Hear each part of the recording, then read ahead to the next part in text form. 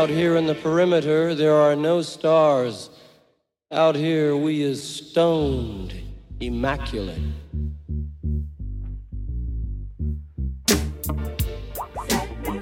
Hello and welcome. This is the C86 show. I'm David Eastaugh. As you know, we love a special guest. This week it's going to be the turn of the Joe Boxers, the British new wave band that were formed in 1982, had massive hits, including Boxer Beat, that got to number 1 or 2 in the charts, followed by that classic chart-topping track, Just Got Lucky, which broke the band internationally and sold over 250,000 records. Anyway, at the weekend I spoke to their lead singer, Dick Wayne, sometimes known, well, he's known as Timothy Wayne Bull.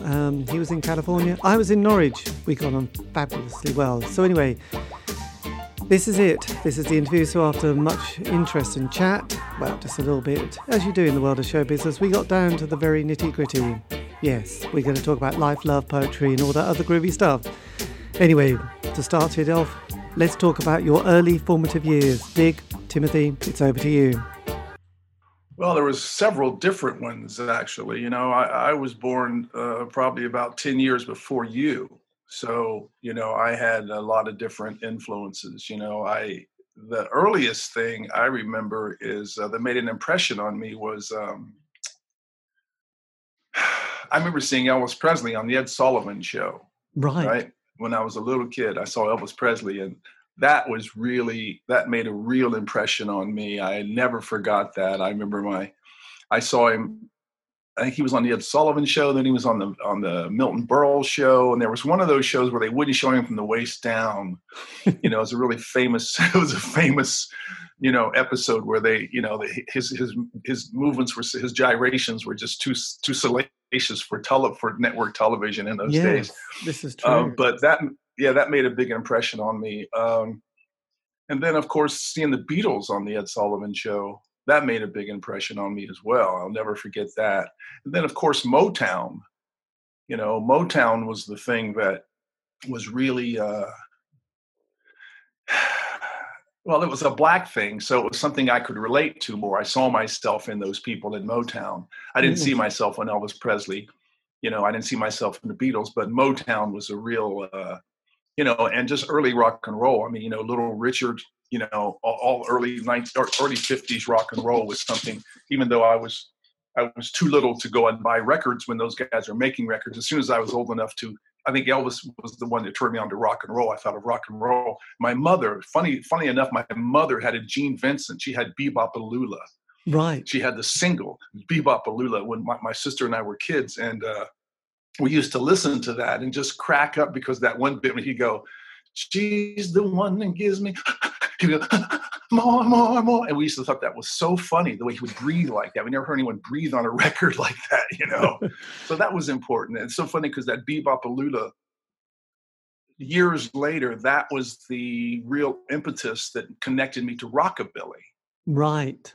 You know, when I got into rockabilly in the 70s, in the late 70s, that's when I thought, you know, because rockabilly would seem to be such a white guy driven sort of music. And I thought, well, wait a minute, it's all from rock and roll, and I have a claim to rock and roll. So, you know, so it kind of legitimized me doing rockabilly. You know, I thought, you know, in that Gene Vincent record, and just, you know, once I started exploring rockabilly, I started finding out that, you know, all the rockabilly people loved black rhythm and blues. So yes. I wasn't that far off the mark, you know. I just was like the only black guy doing rockabilly at the time. So, well, it's interesting. You know, I was going to say, it's always interesting because David Bowie, thankfully, was my first love and my first single. And also I loved Lemmy from Motorhead. And whenever they spoke, they were born just after the Second World War.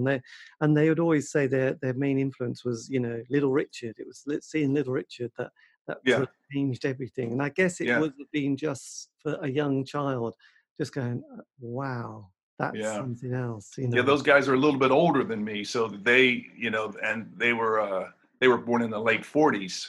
Yes. You know, so that made them, you know, they came of age a little bit sooner. So yeah, I mean, I remember David Bowie. He made a big impression on me too, because there was a time in my life when I was very much into Lou Reed. Right. You know, before I discovered rockabilly and thought I was really going to be wanted to be a real rock and roll star.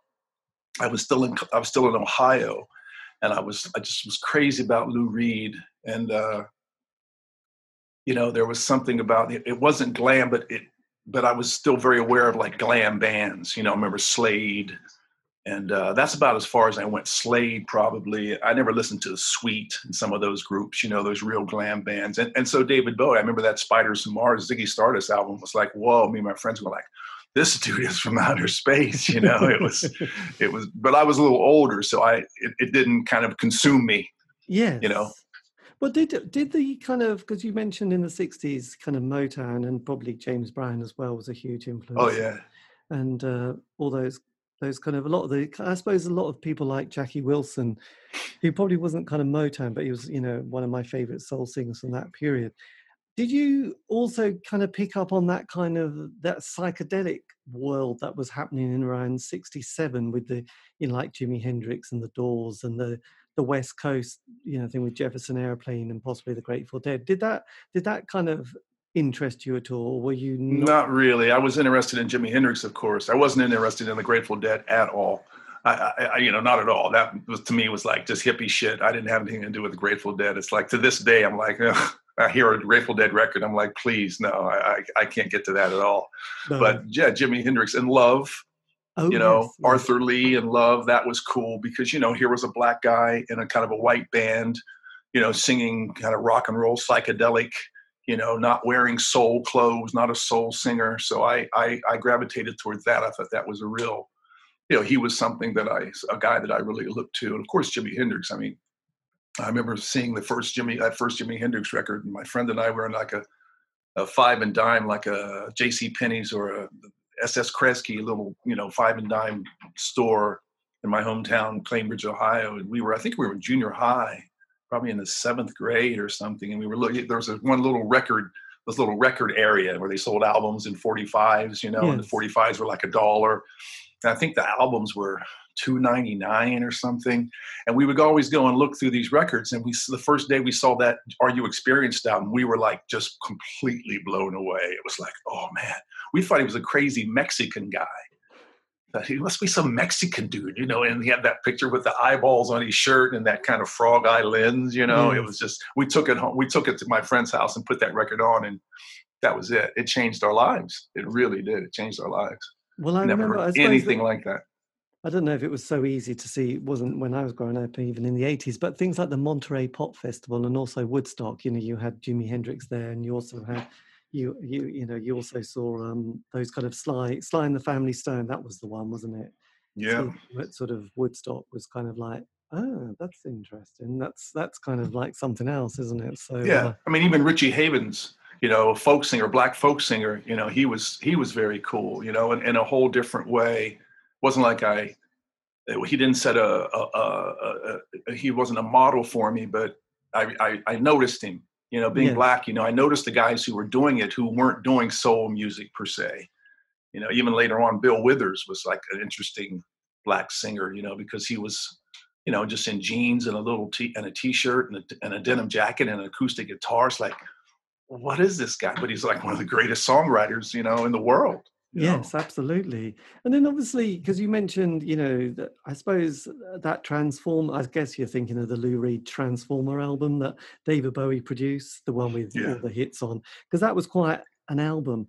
Did that sort of lead you into other territory in that sort of world that was slightly, I suppose, because I'm just thinking New York, and it became part of that punk scene with the New York Dolls and Iggy Pop, and CBGBs. Did that sort of lead you that direction at all, or not? Well, it wasn't so much that Transformer album that really got me into Lou Reed. I wasn't really into the Velvet Underground particularly. I got into Lou Reed more like Sally Can't Dance. Right. Around the time when he had his hair blonde and the sunglasses, and he was like hitting up on stage, and he would tie. I saw that tour where he came out like he was, skeleton skinny in a black sleeveless T-shirt, and he did the song Heroin, and he tied himself off and mimed, jacking himself up on stage. And it was like, this guy, So yeah, it wasn't the Transformer period. It was a little bit later that I got into Lou Reed. I later went back and listened to Transformer and all that stuff, and it didn't do the same thing for me that the later Lou Reed stuff did. Right, because I know he was a massive Sam and Dave fan, wasn't he? He loved Sam and Dave. So I started getting really into, yes, dancing. Dance music was one of his things, wasn't it? In that kind of latter part of the 70s. But then he was also big into doo-wop. He really loved doo-wop. There's Yes. really early Lou Reed stuff where he's like, you can see he's like been listening to like Brooklyn doo-wop. And, it's like, it's really strange to think that was his influence was doo-wop music. You would never hear that in, Waiting for the Man. No, not at all. And because then, as the 70s progressed, because I had a brother who was 7 years older than me, and he was really into prog rock, and I was quite young, and I looked up to him. So I too sort of wanted to listen to those albums, but then I'm still kind of quite young at that stage. So punk didn't really sort of hit me because I was only about 12. And it was like, you couldn't at that stage in the 70s just go and listen to something just because you read about it or could see something about the Sex Pistols. It just wasn't like, oh yes, I'll go and listen. You'd have to go and get some money, which took weeks, if not months, to save up and buy a record. Right. It wasn't, like, oh, I'll just go and listen to the Sex Pistols album. It would have been like, So I went around going, has anybody listened to it? What's all this, God Save the Queen? But no one. That's very funny. Well, to finish that, what you asked me before, as far as punk, getting into punk, that was I went from like the Lou Reed thing that led me into punk. That led me into like the New York scene. I was still in Ohio, and I'll never forget, this is probably around 1976 or 77. A friend of mine had been in Chicago, and he said, let's go to Chicago. He lived in Chicago for a while, and he came back to Ohio. He said, let's go to Chicago. I would take you to some clubs. And at that point, I was really into the Sex Pistols. I was going to this one record store buying all the imported, 45 punk imported 45s, Slaughter and the Dogs, and I think they had Sniffing Glue magazine, right. All that early punk stuff, and I found it very exciting because it was so new. It's like I'd never heard anything like this. And it seemed so raw and exciting that, you didn't have to be particularly talented. You just had to have this attitude and look right. And that whole idea was, it was very appealing to young people. So we went to Chicago. He took me to some clubs, and they were playing rockabilly and punk music in these clubs in Chicago. And so I went back to Ohio, and I thought, man, that's that combination of things. And so at the time, I was wearing, I remember I had some X-ray specs, and we were wearing safety pins. We were really taking some of that English punk thing. And then a friend of mine went to New York, and he came back with the first Ramones album. And he said, listen to this. And we put it on, and it was like, that again was like, wow, these 2-minute songs that were just grabbed you by the throat, and they were in and out, 1, 2, 3, 4, and they were off, and that was exciting. I thought, I got to go to New York, and then from there, I was into Iggy. I was into the Stooges when I was in high school. I saw the Stooges, before he was Iggy Pop. So I went to a pop festival called Goose Lake, and I saw Mountain 10 years after, the Stooges. Who else? It was incredible. So, so Iggy was really early on for that stuff. But then I got into Richard Hell and the Voidoids. I started getting into all these New York bands. Yeah. And eventually I went to New York, and the New York Dolls. I remember seeing that first New York Dolls album in Ohio, and it was like, I got to go to New York City. That's where it's at. I got to get out of Ohio. And funny enough, I was getting Rock Scene magazine and reading about all, Max's Kansas City and CBGB's and all these clubs in New York, all these pictures of all these people hanging out in these clubs. I thought, man, I got to go there. And Trash and Vaudeville as well, which was the clothing store. And they sold these skinny black jeans. And that was the thing to have. I wasn't thin enough to wear skinny black jeans, but I thought, well, that's cool, still cool. So when I finally did move to New York in late 1978, I got a job at Trash and Vaudeville, and I used to work at Trash and Vaudeville. So was that the equivalent of like Malcolm McLaren's kind of shop with Vivienne Westwood?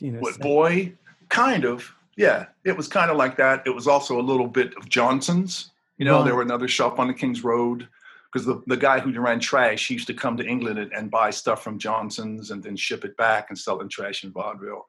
But working at Trash and Vaudeville got me really acquainted to that New York scene, because everybody would come into Trash and Vaudeville. I mean, Bruce Springsteen would come in there, John Belushi would come in there, Alice Cooper, everybody. No one was too famous to go into Trash and Vaudeville. Right. Being a kid from Ohio working in Trash and Vaudeville, then I wanted to start a band. I started my rockabilly band, and we got pretty well known around the city. So and next thing you know, go ahead. So you were into rockabilly in New York City? Yeah. Because I've done a couple of interviews with members of the Rockettes who had sort of, because they were kind of Smithy Smith and Levi Dexter and Tim Scott McConnell, so those guys. So you knew those guys, that whole scene. Oh, yeah. I met Levi and Smutty in Kentucky before any of us had moved to New York. Because when I was still in Ohio, I was trying to start a rockabilly band. Hang on, let me change this. I was trying to start a rockabilly band, and I couldn't find any players. So I put an ad in a local newspaper saying, we're looking for rockabilly guitar players. And him and Smutty had just been brought over from England by Lee Childers. Yes, and Lee Black Childers. They were in a rundown old house in Coventry, Kentucky, just across the river from Ohio. And so they saw the ad and they called me up and said, hey, we're rockabilly guys from England. We should meet and talk about rockabilly. So I had a 1960s Studebaker, I had a vintage car, and I was working at a vintage clothing store. And I drove to Kentucky and I met Levi. There's a really great picture. He and I standing out in front of my Studebaker, and that's how I met Levi. And I didn't see him again. We were all talking about, got to go to New York. And it wasn't until probably almost a year later, maybe, I was in New York. I was walking down the Bowery one day and I saw him on the Bowery. It's like, oh my God, we're here. We made it. And then his band, Levi and the Rockettes, were playing on Halloween, and they opened for the Cramps. And that was the first time I saw them, and it was so exciting. They had records hanging on wires from the stage, spinning on the stage, and all these musical notes floating around.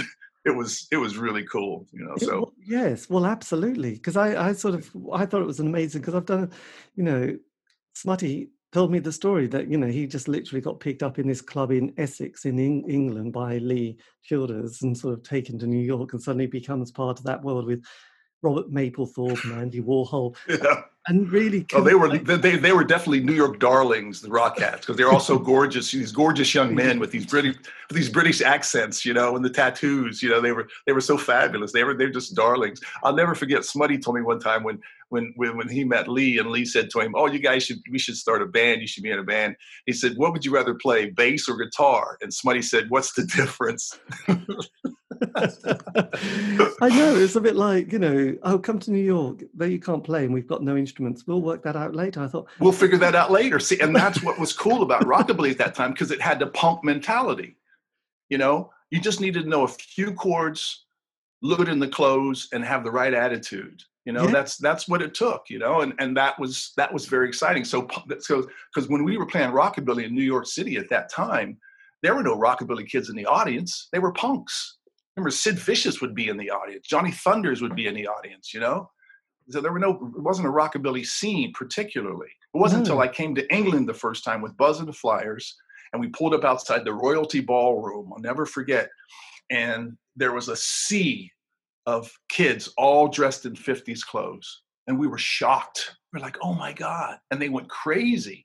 They went crazy to see a real American rockabilly band, in real American 50s clothes. It was very exciting. That's when I fell in love with England. I said, I got to go to England one of these days, because these kids know how to have a scene. In America, yes. It's like, if whatever band's in town, the kid just gets a T-shirt. That was the big joke. You get a Motorhead T-shirt for the weekend. You go see Motorhead. Then the next week you get a, T-Rex T-shirt. Whoever's playing, you put on the T-shirt. Cheap trick. It doesn't matter. It's not a scene. We're in England. If those kids get into something, it's like head to toe. Yes. They live it. And I really appreciated that, because that's what we did. We lived that rockabilly lifestyle, and we wore 50s clothes all the time. We even wore 50s underwear if we could find them. We just listened to 50s music, 50s guitars, everything was 50s. Yeah, well, I did the interview with Levi And I mean, he was talking about how strict people were and the fact that you had to run, you had to do a lot of running in those days from, different groups who hated you, and Yeah, all this, skinheads. all this little variation that, there Yeah, was the traditional, Teds, there was rockabilly, there was, skinheads, there was punks, there was a bit of heavy metal, but it was very tribal. You couldn't just go, oh, I'll be something different next weekend. You just weren't. You signed it, and these guys are still living it. That's the thing that really is yeah, amazing. yeah. We see these, was it Crazy Caven? Crazy Caven. He just recently died, and he was still Crazy Caven, man. He had a bit of his sideboard still, even though he lost his quiff. But, he was probably 75 years old, man. He's old Teds.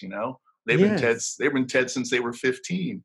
So you had CBGBs. Was the Mud Club going at that stage, or was that Yeah, still a bit late? Oh, that was already started. yeah. The Mud Club was happening. We played in the Right. Mud Club a lot. That was a great place to play. It was a really cool place, the Mud Club. There was something about the Mud Club that was, I don't know, it was just a different vibe than CBs or Maxes. It's a different vibe. Yes, that Great. was kind of. I mean, there was probably others as well. It was more of a party. The Mud Club was more of a party. Yes, I You I could go didn't. upstairs and be like a party would be happening on the second floor. Where Max's, it was like there was a restaurant downstairs. You went upstairs to hear the bands, and there was a bar, and that was about it. There wasn't Yes, like a DJ. Well, that's the thing at the Mud Club. There was like a DJ playing, then a band would play. I mean, William H. Burroughs would be there, reciting poetry, and it was a very kind of exclusive place, the the Mud Burroughs Club. Bunker. That sounds an amazing place. And you had Victor Brockus, he's kind of the writer that I did an interview with Victor, and he told me about this time when he got sort of Andy Warhol, Burroughs, and Mick Jagger together, but he said he was so poor he didn't manage to have any food. And there's this picture of them all looking really, he said it was a disastrous evening. He had to go to a garage and get some white bread from the garage and sort of gave. And he was thinking, God, and there's this photograph of them, and apparently it was really uncomfortable evening. And I was thinking, you had, Jagger, Burroughs, and Warhol, and you didn't have any money for food. Wow, what did he do? Interview with them? I'm not familiar with He, this he was person. he was trying to. I'll have to send you a link to this. He was trying to set up some sort of little kind of evening together, but they all just didn't. And Jagger wasn't very pleased because he didn't know why he was there. And yeah, it sort of went down as a bit of a historic kind of moment in a small way of just like how not to have a dinner party, Yeah, with yeah, very famous people. So look, so in the UK, I mean, obviously because with the Rockettes, I mean they never got the commercial success, but then you had the Stray Cats that kind of had massive success, didn't you? So yeah. they were the ones that sort of really helped, and then the Cramps as well. And also in the UK, we had that post-punk period. So how come you went from America to to England? How did you manage to jump that one? Well, it kind of started with the Stray Cats actually, because the Stray Cats. I've told the story so many times, and it's like the Stray Cats were called the Tomcats at the time, and they were these three young guys from Long Island that would come into the city and play, and um, they were good, they were cute, and they were good. They were good. I mean, Brian Setzer's always been an excellent guitar player. Uh, they opened for Buzz and the Flyers, and we didn't really think much about them. You know what Yeah, I mean? And gradually, I forget what they did. Somehow they ended up going to England. We had been to England, and we knew the excitement that rockabilly had in England. So they went to England, and somehow it was a manager, or they just really had good connections. And I don't know exactly how it went, but they seemed to get their picture on the front of Rolling Stone magazine with Mick Jagger or with Keith Richards or something, some magazine, NME maybe, I don't know. And they signed a record deal. And once they signed a record deal, they all got their tattoos, and they cut off their sleeves off their bowling shirts, and they really locked their image down, and they just skyrocketed. They just skyrocketed, and you know I was young and kind of sensitive at the time, and I was very, I'll admit it, I was very jealous of their success because we had been working for a while. We had a great reputation. Us and the Rockettes, we were like the rockabilly bands in New York City, and all of a sudden these guys, they called themselves they changed their name to the Stray Cats, and all of a sudden they're like everywhere, and we were like, what? How could this happen? What about us? But I understood it. There were three guys. They were very good. They were a great package. They have a record company's dream package, those guys, and so that's what happened. And then I remember when I think Runaway Boys had come out, and we were playing a gig somewhere, and some guy from a record company came and saw me, and he goes, he said, "So what do you think of the Stray Cats?" And I go, yeah. And he quoted me one of the lyrics from Runaway Boys, get kicked out because of kind of the, mom, dad curse the day you're born, and he said this to me like, pretty cool. And I just wasn't impressed. I was like, I'm sorry, man. It's like, I just know it too well. I'm too close to that. I didn't sing their praises, and it got back to them. And, because I was pretty close to Brian. I knew Brian pretty well, and I used to come into Trash and Vaudeville, and, got back to him, and it just kind of, just killed the relationship. And ultimately, it was the beginning of the end of rockabilly for me, because people started comparing us to the Stray Cats. People would say, "Oh, you guys sound like the Stray Cats. Oh, do you like the Stray Cats?" And I thought, if I hear another fucking person ask me about the goddamn Stray Cats, I'm going to lose my mind, And so then Buzz and the Flyers, we got off at the time, the Clash were doing like 2 weeks, I forget, 10 days. They did 10 days at Bonds, at this club on Times Square called Bonds. It was a really historic rock and roll event. And every night they had a different local New York band open for them. And so they asked us, we got chosen, we got the tap. You want to open for the Clash one night? And it's like, yeah. So we opened for the Clash, and Bernard Rhodes, their manager, he saw us. And he approached me and he said, "I really like you. I don't like your band.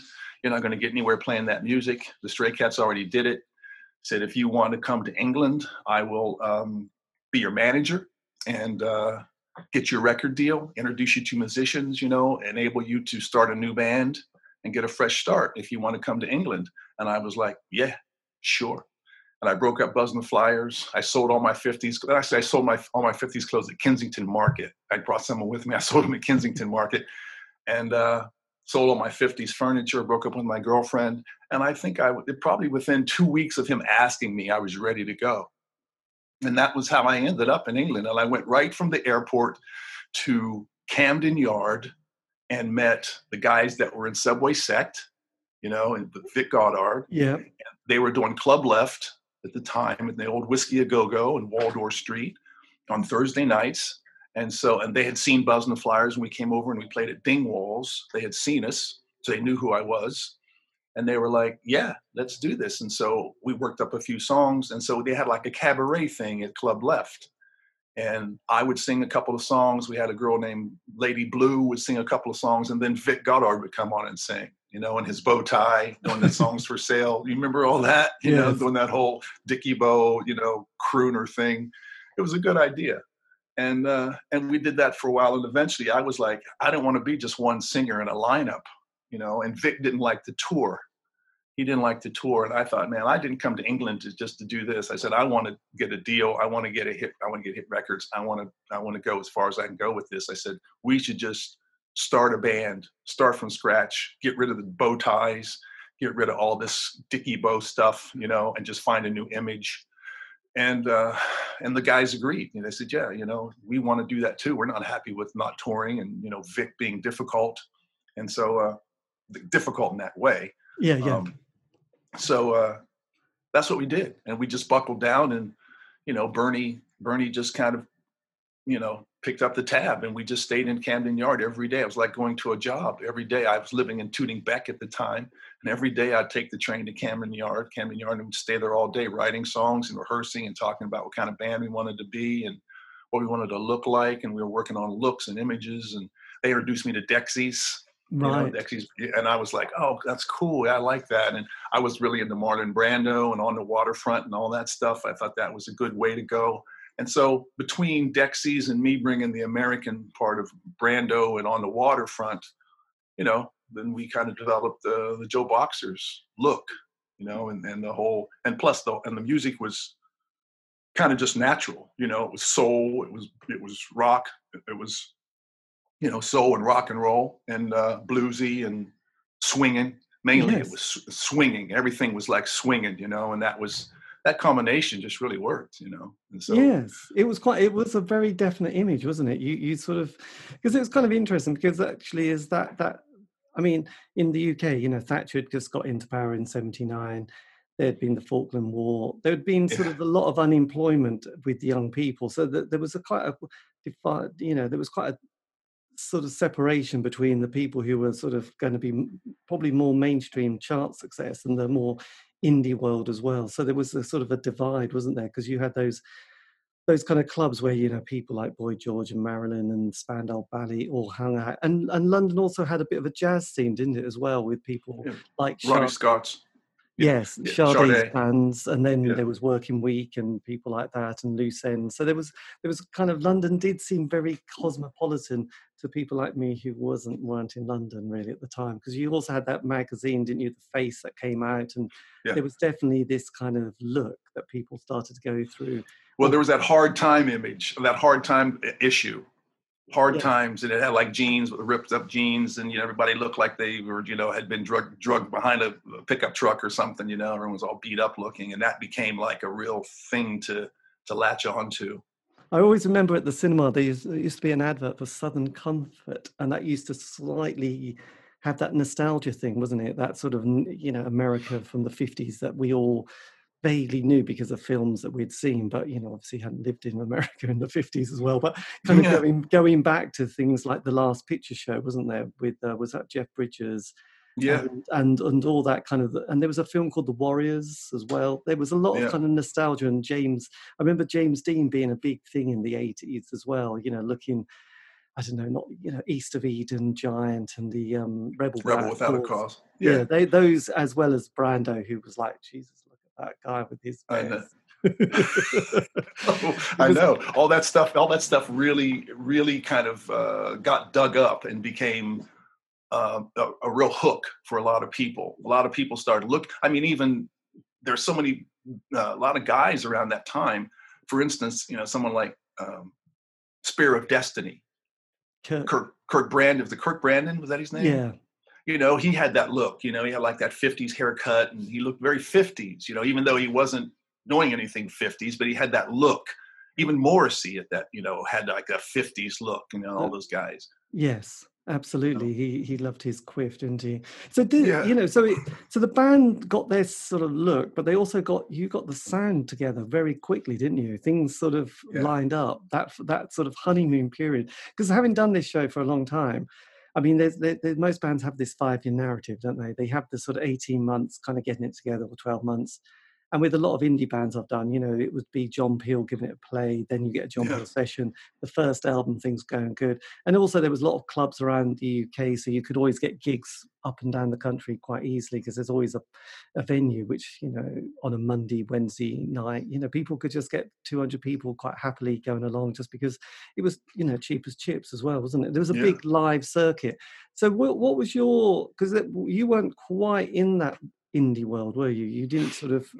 No, we weren't in the indie world at all. We were going for commercialism. We wanted hit records. We weren't interested in a cult thing.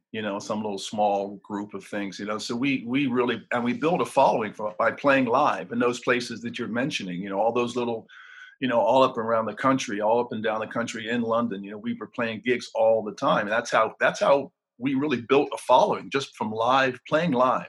By the time we got a record deal, we already had a big following just from gigs.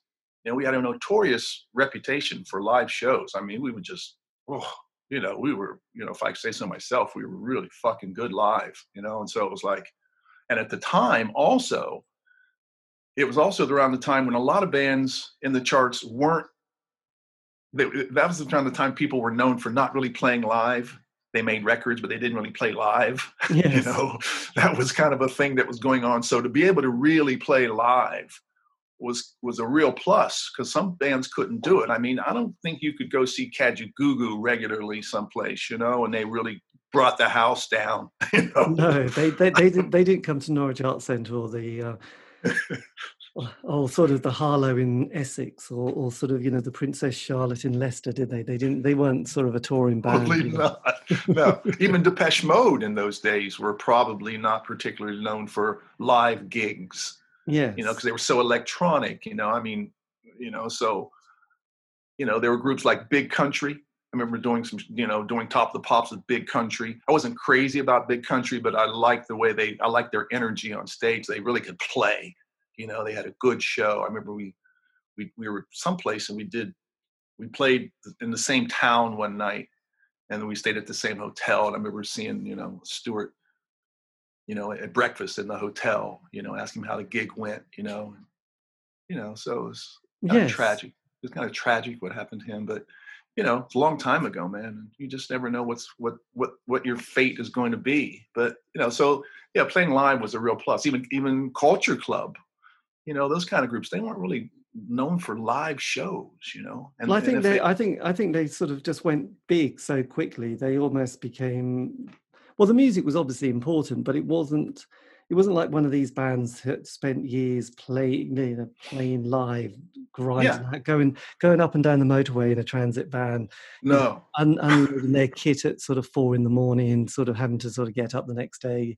Right. Switching drivers, That's what your turn to drive. Oh, and you get that feeling. I mean, the Beatles, spent years, didn't they? Sort of, the manager thought, well, this is quite a good band, but I think you need working on. So they sent them to Hamburg, roughly. Yeah.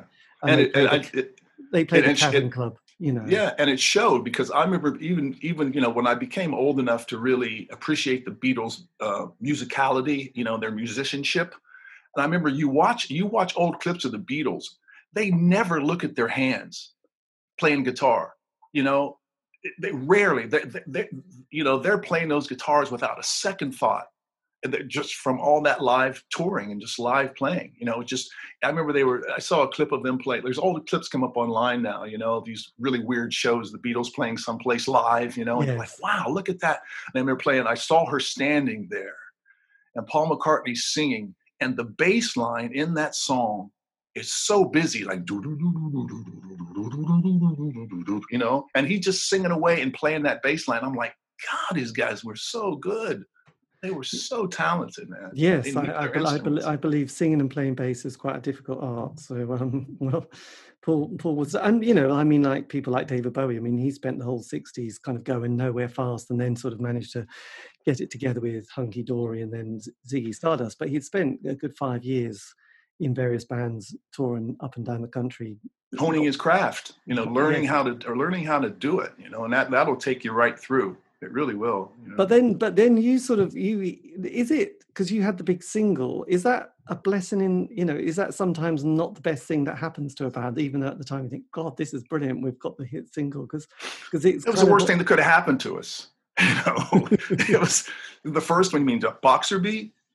Yes. Yeah, Boxer Beat. It was like number 3 in the charts, No, I think David Bowie was number 1, Duran Duran was number 3, and there we were. We're like, who are we? Well, what are we doing? Number 3 in the charts, It just seems so crazy, but I'll never forget going in a little smoke shop in my neighborhood. I lived in Kensal Rise at the time, and I used to go in this little smoke shop and get my, Sun newspaper and my pack of Silk Cut or whatever I was smoking at the time, and it was run by an Indian family, and the woman was in there in her traditional English clothes. And I used to go in all the time. And one morning I went in and she had the radio on, and Boxer Beat came on the radio. And I said, oh my God, I said, that's my song. That's my song. She goes, very good, very good, very good. She was so kind of excited for me, even though she didn't, okay. But yeah, and it was kind of like, we went the wrong way, because that was number 3. Then Just Got Lucky's number 7. And so we just went the wrong direction in the charts. So, it's like having your first song be number 1, whereas there's nowhere to go but down. You're not going to keep getting number 1s one after another, unless you're the Beatles or something, that doesn't happen. So it was kind of the kiss of death for us. It really was. Yeah. I mean, how do you sort of, I suppose there's a lot of bands who've, not a lot, but there are bands who just went, wow, you just kind of hear them. There's that song that you just think, God, that's kind of pop perfection. Whether you like it or not, you realize that song is so good. You can see why it's kind of just going to go straight to the top. So Yeah. then what, as a band, how do you then sort of cope with trying to follow up with the album and then kind of... Well, you know, we had a lot of material, so the album wasn't a problem. You know, we had all the material. We had we had 2 sets worth of material. So, you know, we just went in and recorded the songs that we had been playing, you know, and the record company came to some rehearsals and they said, oh, this one should be a single. This one should be a single. And we just, you know, okay. But, you know, the album was not a flop. You know, I think it was got to number 18 or something. So, you know, it wasn't a flop, but, you know, it was after all that, it took a while before, I think after Johnny Friendly, we did one episode, we did one Top of the Pops at Johnny Friendly, and Johnny Friendly was my favorite. I really wanted that song to be a hit. I thought we should have come out with Johnny Friendly first.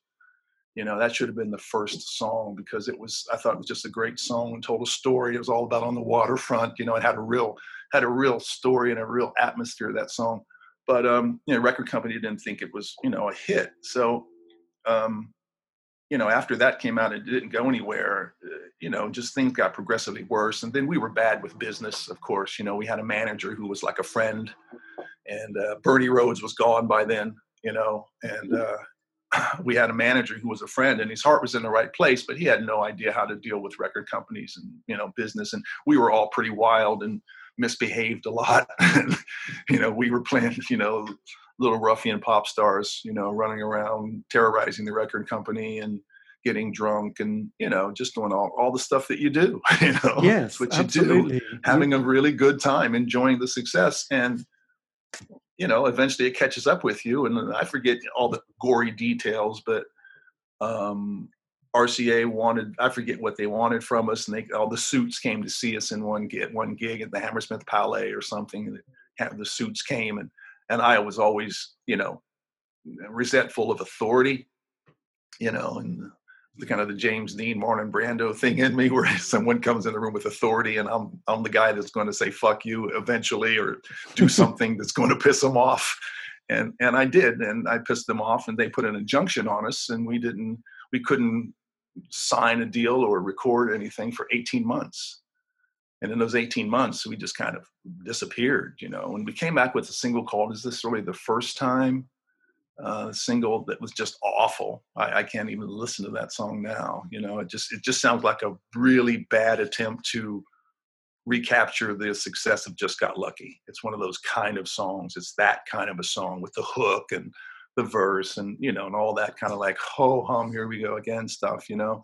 And so eventually it was just like, I remember telling the guys, I said, my heart's not in this anymore. I don't want to do this anymore. Then we had some offers for, you know, small little indie labels came to us and were trying to offer us things. And I wasn't interested. My heart wasn't in it. And once my heart wasn't in it, I thought, I don't want to do it. And so I just walked away. I don't want to do this. And I had like a solo deal for a while that went nowhere. And, you know, I was kind of lost, those lost years, you know, Yes. you know, like I had a summer of heroin, you know, all those moments, you know, after, you know, post success, you know, and you just kind of try to find your footing. You don't know what to do. And that's when I discovered acting, you know. I thought, well, let's see what this Marlon Brando stuff is all about. Yes, well, I remember in the 80s we were very excited with that term method acting, because we'd also seen a lot of Robert De Niro, didn't we, with Mean Streets and Taxi Driver, and so, you know, this, and then the French cinema with Betty Blue and Diva and all those kind of angsty. So, you know, the cinema was a big thing in the 80s, I seem to remember. Again, those kind of, you know, the Scorsese films and, you know, French cinema and anything else that you could feel kind of arty with, which I did enjoy. But, you know, method acting was, you know, Brando, and not having a clue what people were talking about, but going, yes, method acting, you get into the character, marvelous. Yeah. Well, so funny, because I just had a Zoom meeting a few minutes ago. That was David Strasberg's 50th birthday. You know, Lee Strasberg, kind of the father of method acting. Oh, you know, yes. It's so weird because I eventually, you know, went to the Strasberg Institute in London. I enrolled for a semester. I thought, what's this acting all about? So I enrolled for a semester, and I had a friend who went to Central Drama School. And I said to him, he was a roadie for Joe Boxers, you know, and he was an actor. He'd gone to drama. And I said, so what do they teach you in drama school? He said, they taught me how to stand still. And I was like, are you taking a piss? What do you mean by that? And he goes, no, he taught me how to stand still. And I know he was kind of goofing, but at the end of the day, when I actually started studying acting, I learned that, yeah, you got to learn how to stand still. That was part of it. You got to really know how to stand still. You can't be all over the place and making all these expressions. And so I got a scholarship. I did a scene for Anna Strasberg, Lee Strasberg, his wife, and I got a scholarship and I started studying there, and I fell in love with the craft. I really fell in love with it. I thought that this is everything I had been doing kind of led me to that. Yes. It really did. And I thought, this is what I need to be doing right now. This is exactly what I should be doing. Forget pop music. I was a pop star. I did that. I'm not interested in trying to regain that, and I didn't consider myself some kind of fabulous singer enough to think, oh, I want to be a great singer. I'm going to make these fabulous records and show everybody what a wonderful singer I am. I could sing and I think I have a good voice, but that wasn't my fire. That wasn't what my desire was particularly. So that's why the solo deal didn't really work. So I continued studying. And the wonderful thing about studying that craft and falling in love with the craft of acting for me was because I'd always wanted to get rich and famous, and then once what I learned at the Strasberg Institute was I learned that I was an artist. I discovered that I was an artist, and I thought I had a wonderful teacher. He said, you're an artist. You got to embrace the art in yourself, and forget about fame and forget about, people knowing who you are. Just get good at your craft, fall in love with this craft and get good at it. And then things will fall into place. Things will happen, just focus on that. It's about that. It's about the work. Yes. And that's what I did. And eventually they kicked me out. They said, we want, you got to pay if you want to continue to study. And so, were you in London at this stage? Yeah. Oh yeah. Yeah. I was still in London. By then our big success year was 83. Yes. And so I was kind of in the wilderness until 80. I think I started going to the Strasberg studio in 87, something like that. And I studied there for, I don't know, about 3 years or so regularly. And like I say, they kicked me out and they said, you can continue to go, but you have to pay. And I said, they told me that you should go out and try to work as an actor, go get an agent, try to get a manager, go into auditions and try to work as an actor. And so that's what I did. And eventually I was fortunate and I started working as an actor. I was lucky because there were only a handful of Black American guys, around my age in London at the time. So we all had the same agent. So if an audition or for a part came up and it was right for one of us, either I got it or he got it or he got it or he got it. It wasn't like this huge pool of actors that you had to like struggle and, it was cutthroat. It was like, and that was great because it enabled me to work. So I did TV shows. I did one thing I did that was really lucrative and a lot of fun was voiceovers.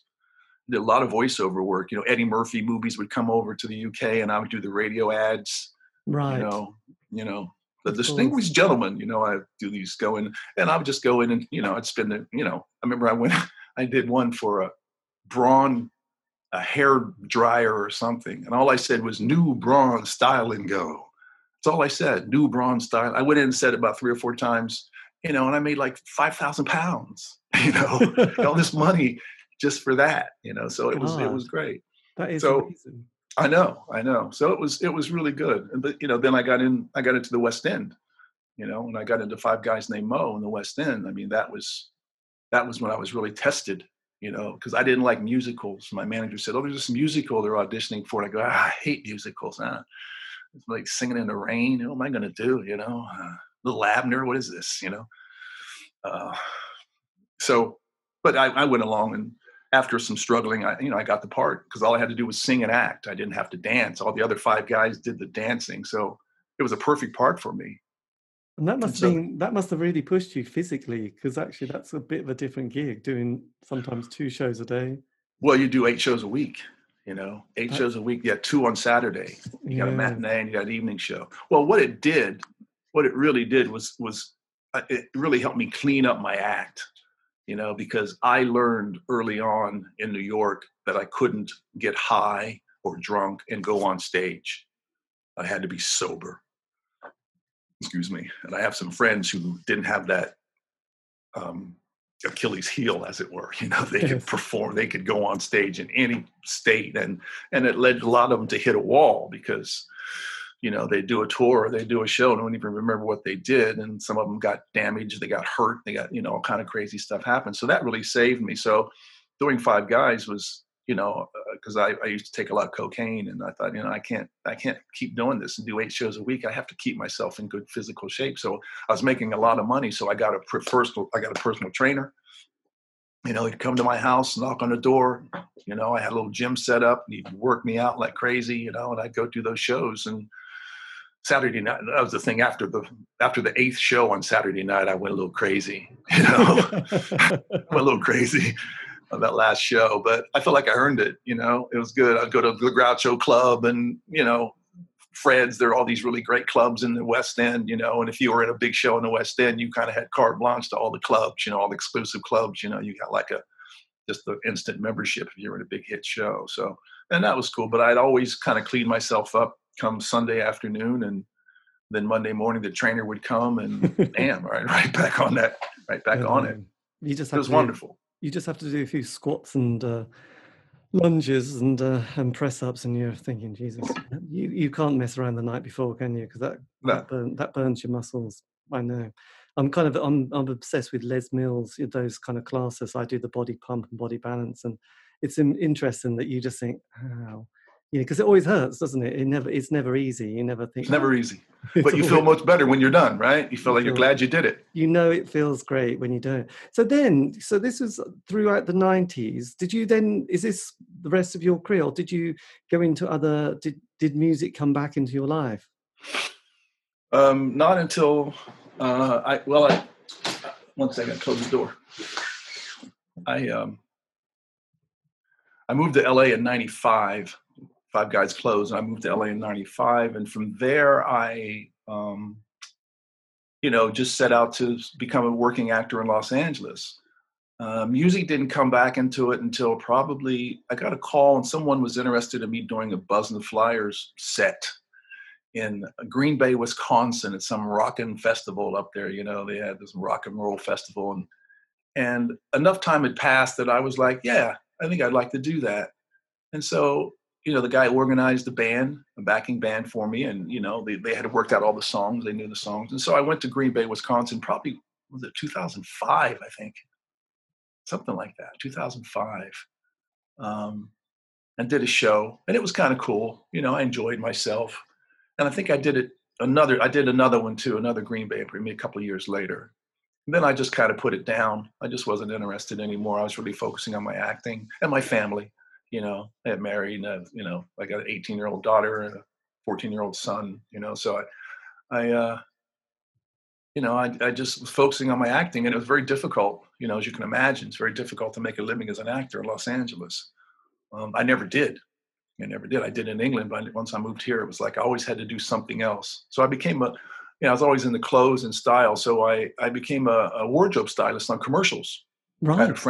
I had a friend who was, she was a stylist on a commercial. And so she hired me and said, I need you to help me, style people. So it was great. I loved that job. We'd go out and go to the costume house, Universal Costume House, and, all these huge rooms full of clothes. And, you would see the cast, and you'd go out and choose clothes for the people in the cast and parade them in front of the director and, maintain them. And, it was a great job. It was really kind of paid very well. So that enabled me to kind of survive, until then I got some good acting gigs along the way, Yes. along the way. But, music was, and I didn't do music again until, what year was that? 2015. 2015, I did a Viva Las Vegas show, a big rockabilly festival in Las Vegas called Viva Las Vegas, and it's huge. And Yes.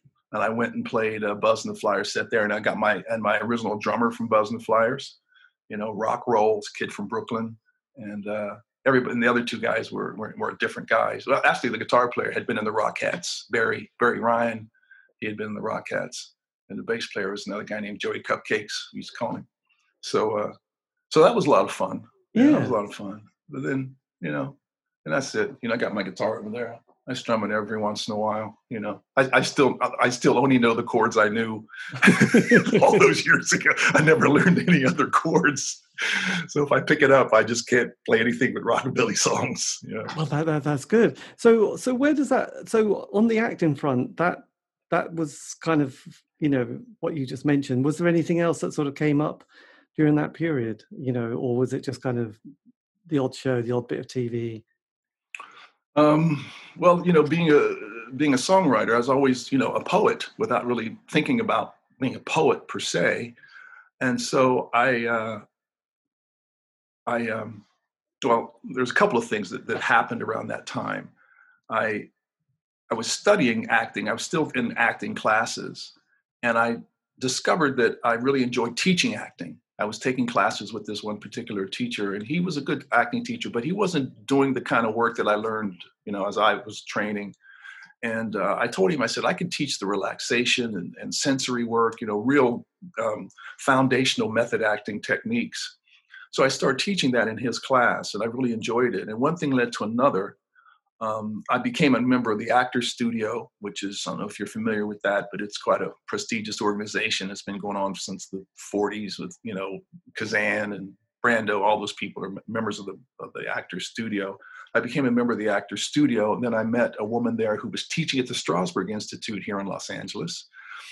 And so I said, what do you got to do to get a job teaching over there? She goes, well, come over. I'll introduce you to David. Because I never met David Strasberg. I met his mother in London, but not David. He was a kid then. I mean, he just turned 50, So I went and I met him, and he hired me. So I was like subbing. That's like 2008. So I was subbing off and on there, and eventually I realized I really want to be an acting teacher. I'm still an actor, but I don't audition. Yeah. So I thought this is everything that I've been doing now has led me to this. To being a teaching this craft, teaching method acting. And that's what I do. That's what I do. And I teach method acting, and I'm a poet, and I write poetry all the time. I've been published in a number of literary magazines, literary journals. And, right now I'm writing I've told myself I'm going to write some sort of a memoir poem that kind of covers my life in Ohio, because I've been reading a lot of Walt Whitman. Right. And I read a lot of classic poets. Walt Whitman. I'm crazy about Charles what's his name? Kaufman. Charles Kaufman. What's his name? I can't think of his name. My God. Bob Kaufman. Bob Kaufman. Right. Yeah, Bob Kaufman. Beat poets. I love beat poetry. I love Kerouac. I know all that Kerouac stuff. I love that stuff. So I listen to that, and I read that stuff all the time. I have a nice collection of poetry over here. I'm always reading something, and I've been reading Whitman and Song of Myself, this one particular book. It's taken from Leaves of Grass, which is his classic piece. And I can't read. I don't really read as much poetry as I'd like, because as soon as I start reading something, next thing you know, I get an idea and I'm writing. Which is wonderful. Yes. Which is kind of absolutely what should happen. But sometimes I think, God, I can't get through this damn book. I've written 10 poems since I started reading it, but I can't seem to finish this book. So that's, right now, that's my focus, my family and teaching method acting, and on Zoom now because the plague. Yes. And writing poetry, and just trying, I'm trying to get my own, I've self-published one book, but I'm submitting all the time, trying to get published, trying to get a book published. I don't want to self-publish. I want someone to publish my book. I've had offers, people wanting to publish it, but I have to pay. I'm like, nah, it's not the same. I want you to publish. You pay, you publish it, and I'll just sit here and go, thank you. Yes, absolutely. Was it the case then that I read that you're not the original band, but you're, Joe Boxers, was that going to have a couple of dates last year, and then obviously because of the plague it got pulled, or was that just? Yeah, well, right now we're scheduled to which is, I won't say I don't think it's going to happen, but I don't have a lot of confidence. We're supposed to play the 100 Club in October, right? I forget the date. Sometime in October, we're supposed to play the 100 Club. They've been advertising it. People have tickets.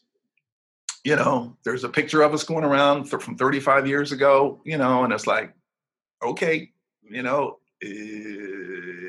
it already scheduled once and got pushed because of the pandemic. Now they scheduled it again, and I would love to do it, but I'm not going to get on an airplane until I feel really safe. I mean, it's not like I'm going to risk my life to go play Boxer Beat again at this point. Yes, no. I mean, I think most people I spoke to, they kind of started to be quite realistic going, 2022, I think, most Yeah, bands, most people yeah, are just thinking, I don't want to kind of keep booking things and can't, because it kind of is draining and it's like disappointing. You can do it once last year. I think this year you're just thinking, oh, can we just do it next 2022? yeah. 2022. That's more realistic. I mean, we Kind of, got the vaccination now. I've been trying to get vaccinated. It's all full up, and it's not like it's difficult. It's like getting tickets to see I don't know, the Grateful Dead. It's really hard. yes. It is, I know, I suppose, I mean, fingers crossed, but, you just think, it's that, it's like, I'm not going to build, I suppose you're thinking, well, great, but I'm not going to be too surprised if it gets pulled, is it really? Exactly. And I'll get myself in shape. I'll start singing the songs and try to remember all the lyrics. And, I'll gradually I'm going to set a time when I'm going to start preparing casually, start Yes. singing in the car, get my voice together, start trying to remember all the songs, and maybe get a set list to send to the guys in the band, say, I'd like to do this. And, kind of act like it's going to happen as much as I can. Because the last thing I want to do is don't think it's going to happen. And then all of a sudden, it sneaks up on me. Oh, what's going to happen? Oh, shit. No one's wearing a mask anymore. It's real. I'm not ready. Well, how'd that song go again? I'll start forgetting songs and forgetting lyrics. I don't do that. It's going to be tough enough, doing it at this point, Yes, absolutely. But so we know, because you did the first album, which went, you did the other Skin and Bone and Missing Link. Did Missing Link ever come out, or did it? No, it never came out. The second album never came out. And we recorded a third album too. It never came out. Yeah, I mean, it was all business. All the business was bad. It was bad, and everything was. There was nobody in charge. Let's put it like that. There was no adult we needed an adult in charge. Right. Someone to sort of come in and say, okay, you guys, what is it you want to do? What is it you want to do? And then we tell them to go, okay, in that case, here's what you need to stop doing, and here's what you need to start doing. And here's what you need to forget about, and here's what you need to focus on. And we never had that. So it was all kind of left to chance somehow. All I wanted to do was write songs and perform. Yeah. That was where my focus was. Okay, how much? Okay, fine. Okay, good. Let's get back to rehearsal. I just wanted to rehearse and do the songs, and that was my interest, So, and along the way, everything just crumbled, Yes, it's difficult, isn't it? You do need that Brian Epstein or that kind of person. Exactly. You need the guy in the suit to come in, and say, okay, here's what needs to happen. I'll do the talk, and you guys just don't fuck it up. Yeah, don't fuck it up, because I mean, how many bands fuck it up? Most bands do. I remember having a conversation with Paul McGuinness at Limelight one night, and I was drunk, and he was saying, "How's the band?" And I'm like, he goes, "Here's what you got to have in your band." And he was basically telling me that we needed a guy like him, And and U2, they were big then. This is probably 1986, 85, maybe. They were big, but they were not nearly as big as they became. Yes. Here's the guy that guided U2, and he's telling me what I needed, and I was just too drunk to kind of take it in, Well, it is interesting, isn't it? Because having done this show for such a long time, I've realised that you do need that manager, but there's not many managers like that. So it's very unlucky, isn't it? Well, lucky for them. Because actually, when U2 started, I thought, they're all right, but they're nothing special. I thought Big Country were much better. And then I loved bands like the Smiths and Husker Du and all those. And, they just didn't have management, and they didn't have someone who just a Brian Epstein who just went, right, let's this is the big picture. We could be really rich and famous, and you'll never have to do anything else apart from this. You never have to grow up. Or you could completely cock it up and you could be back at square one feeling kind of like, oh no, did we just mess it up? Yeah, you just mess it up, and you don't get a lot of chances, No. I mean, ultimately, I feel lucky that we even got a record deal. I mean, how many bands get a record deal ultimately? I mean, especially in those days, everybody wanted a record deal. So if you got a record deal and a big advance, you kind of thought I've arrived. You didn't think this is the beginning. Yes. It was almost kind of like, well, this is how it's going to be from now on, rather than, okay, this is the beginning. Now we got to really guide this thing and steer this thing and make sure this thing stays on track if we want to keep it going, because somehow you think it's just going to carry on its own momentum, and it doesn't. This is true. This is very true. So look, you almost answered it probably before, but if you were able to tell your 16 or 18-year-old self some sort of bit of advice or wisdom, who was starting out either in music or just live, really, I mean, with all the decades of experience, what would you sort of just kind of want to whisper in their ear, just in case they might want to listen? A couple of things. One of the main things I would whisper in their ear is save your money. Learn how to deal with money. Be smart with your money. Invest your money. Be smart with your money. And then I would also, and I tell my students this, my acting students this, find yourself a mentor. Find a mentor. Look around in your life and who can mentor you. I mentor young actors now. I have this one actor in particular that I mentor because I made a lot of mistakes as an actor too.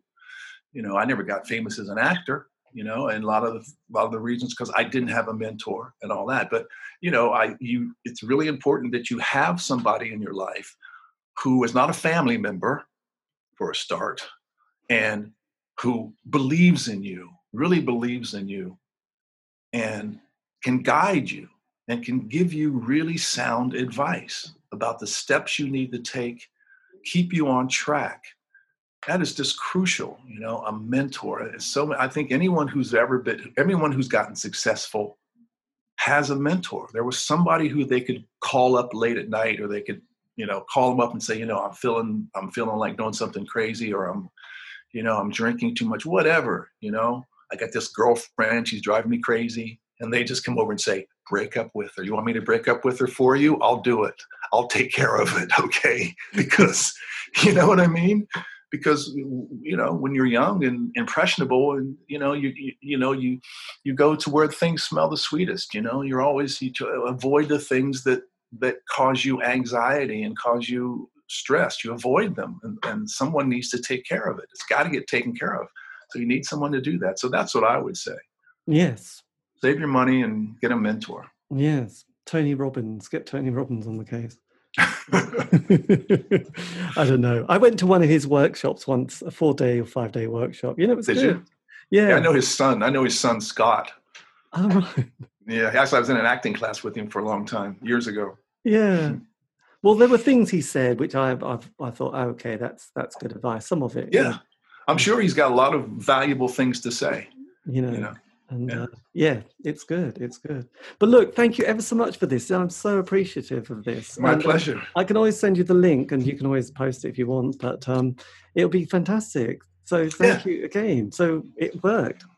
Great. Thank you, David. Look, take care there and have a lovely day. All right, you too. All the best. Cheers. See you. Bye-bye. Bye. And that is how you say goodbye. And that is also the end of the interview. A massive thank you to Timothy Wayne Ball, from the Joe Boxers, and also Buzz and the Flyers. That's it. This has been David Eastaugh, the C86 Show. If you want to contact me, you can on Facebook, Twitter, Instagram. Just do C86 Show. Also, all these archive interviews have been archived. That's the word. Yes, anyway, it's a bit of a conversational cul-de-sac, but don't worry, I'm not going to edit that out. So you can find those on Spotify, iTunes, Podbean. Just do C86 Show. And that, as they say in the world of showbiz, is the end. Well, that's what Jim Morrison once said. So anyway, have a great week. Stay safe. That's it. Bye.